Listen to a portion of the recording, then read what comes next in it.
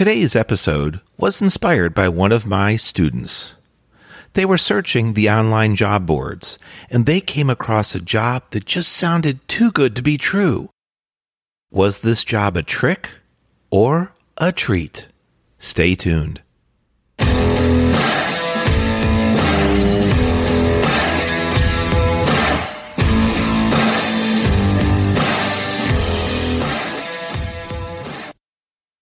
Welcome back to the Career Growth Made Easy podcast. I'm your host, Craig Ansell. We're rolling right into episode 74. Is this job a trick or treat? After hearing some concerning feedback from one of my recent Resume Masterclass students that was out on the online job world looking at the job boards and had, let's say, a questionable experience in the hiring process, I decided to dig a little deeper and see what kind of feedback is out there regarding online jobs. Are there any kind of red flags out there that could cause you concern? Maybe some postings, some wording that you should be aware of and try to avoid? I think you'll really be interested in what I found, and if you're currently looking for positions online, the episode today can really help you cut down on your effort to know where to steer clear. Sometimes when you're hot and heavy looking for a job, it might be too easy to start signing up for and submitting job applications and resumes when you see job descriptions that are a little too vague. You might get it in your head and say, I can do that, of course. I think I know what they're looking for. I need to apply right away before somebody else grabs that position. Well, both Monster.com and Glassdoor.com warn about vague job descriptions, and I'm doing the same here at CraigAnsell.com. Looking at job descriptions, they should be very clear. They should be written well so that you understand what the company is asking of you and what the position responsibilities are. If you don't understand what that role involves and what the background and skills are that are required for you to successfully do your job, those can be red flags. You need to be able to determine from reading the job description and the company information if you're a good fit and well suited for that position. Otherwise, there just might be too many questions in your mind. Now, if you do go ahead and apply, that's fine, but it falls on you to do the research to find out what the true position entails, what the responsibilities are, what actions you'll have to take on a daily, weekly, and monthly basis, how broad or how narrow is your scope of work. These things can surprise you during an interview. You may not be prepared to hear what they're about to share with you. It may even sour you or turn you off from wanting to move forward in the interview process. While you could celebrate that you did get the interview, I'd be more concerned with the fact that you're spending your time working on something and getting your hopes up for a position that isn't right for you. So, overall, my advice, be very careful of vague job descriptions. Sometimes vague job descriptions can get you in trouble because companies could be called scammers. They list an easy group of qualifications, and you and many, many others can qualify, such as just being a certain age or being a citizen of a certain country or maybe having internet access. They don't list the prerequisites that are required, such as the years of experience or the level of education needed. Those things, again, can be red flags because too many people can apply and they're just looking for a warm body to fill a seat. If you're a regular listener to my Career Growth Made Easy podcast, you'll have heard me talk about my Resume Masterclass and the importance of creating a job-targeted resume. The days of generic resumes, unfortunately, are over. If you have a vague job description that you're applying for, how are you going to specifically target that position or that company? That's a real head-scratcher for sure. And that makes me think, what level of qualification are they really looking for? If the application process is to fulfill these very vague, simple job descriptions, what quality of candidate are they really looking for? And this is where I'm just trying to give you a final warning. Use your time wisely. How many people do you think are going to apply to such a vague job description? How are they going to be able to determine from the candidate pool who is best? It may just be they're looking for a warm body, like I said, and they may not have a really great retention rate. Their attrition may just be too high, which simply means they're having really high turnover and they're just looking for somebody to put in a chair and perform menial tasks. Just be cautious is my suggestion. If you're like me, I'm sure you'd like to earn more, regardless of what line of work you're in. So in looking for new jobs, especially those online, you might see the word perks or bonuses. They're often used in job postings, and if they're not concrete in detail, they also, in my opinion, should be red flags. It's not always clear what they are. It could be anything from movie tickets to free lunch coupons. You just really don't know. But one thing you should know for sure, a perk or a bonus does not equate to salary. Talking about salary, let's say the posting says earn up to $100,000 a year, $250,000 a year, or more. This is a matter of being aware of what you're signing up for. It's not likely you're going to be the top dog earning that top salary. It's a method used to entice you. If it talks about up to with regards to the salary, it's likely the job involves commission.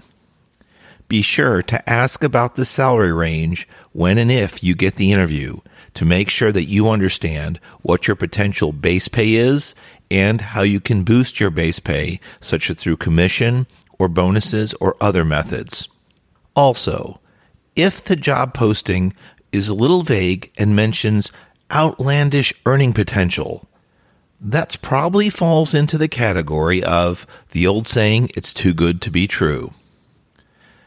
This earning potential gets us excited. We all would like to earn more money, at least most of us, right?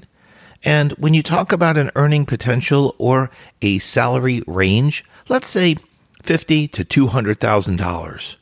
Wow. I'll tell you, I've seen those, and my mind first goes to, hey, let's see if I'm qualified. I bet you I'm one of the better candidates. I can earn close to that $200,000. That would be awesome. Again, for me, a red flag. It probably means that it is a commission-based job.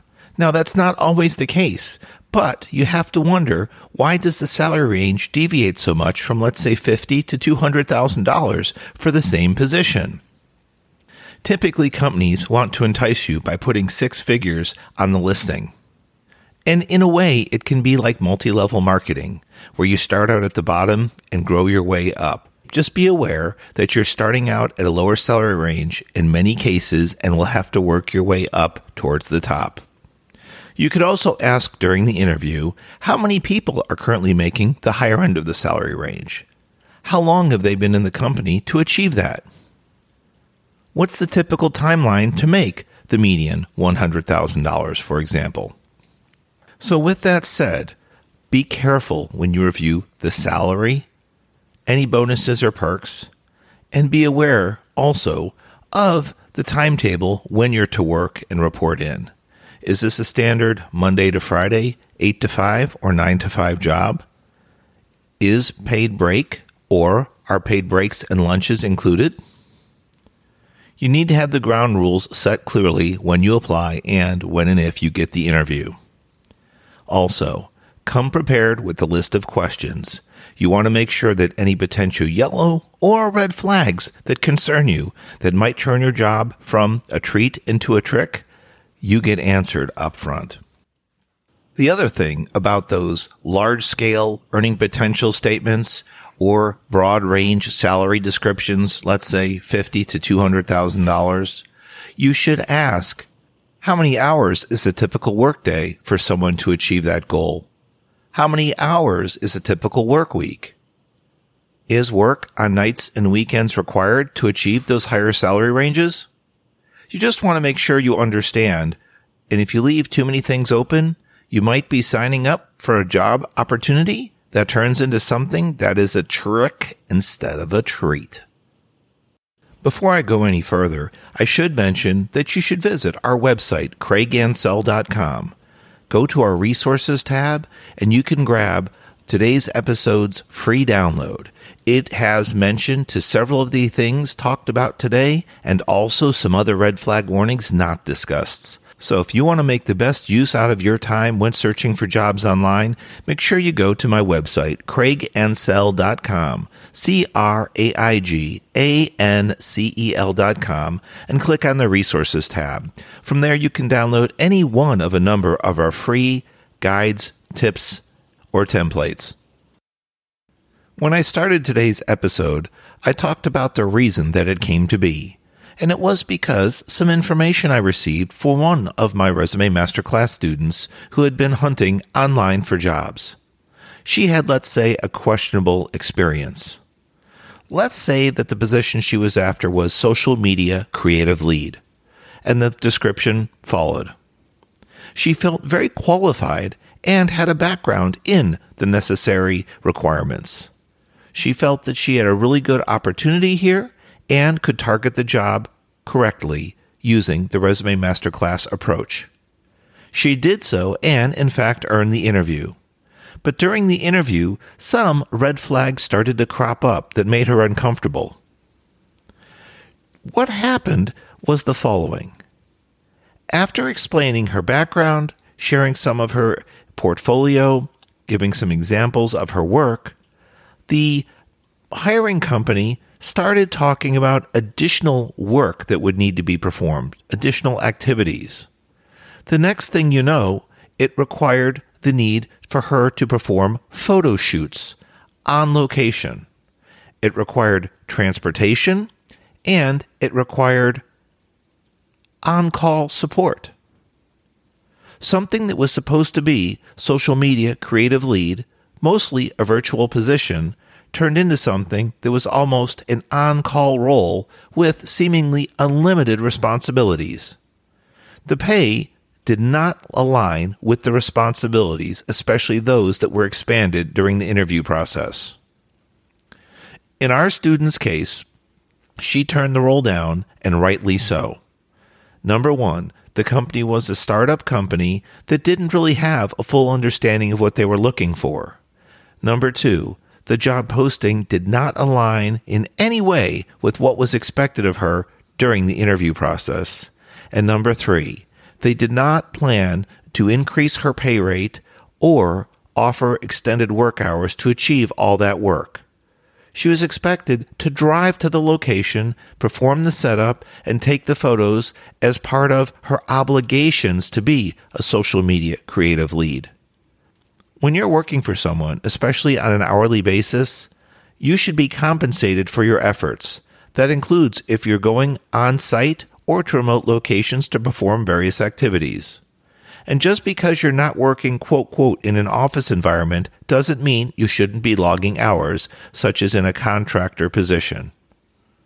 If you're working on creative content, that might be brainstorming, that might be testing out design software or creative software, whether it be audio or visual or both, you should be compensated for your time.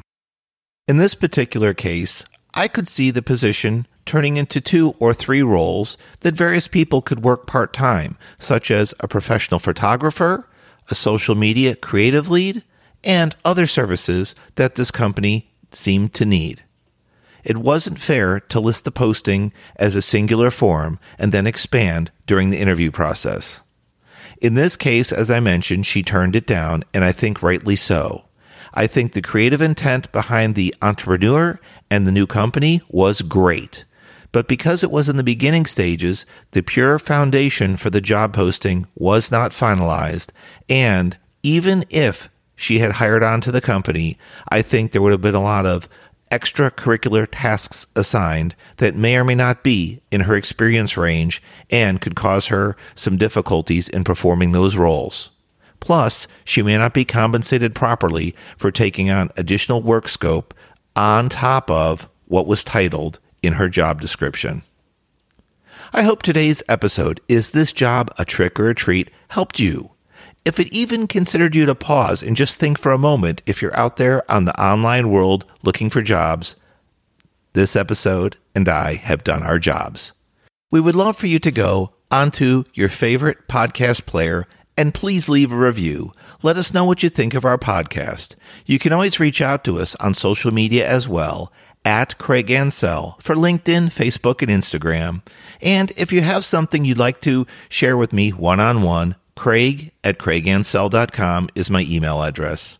Here's to having a wonderful week ahead. We'll talk to you next week.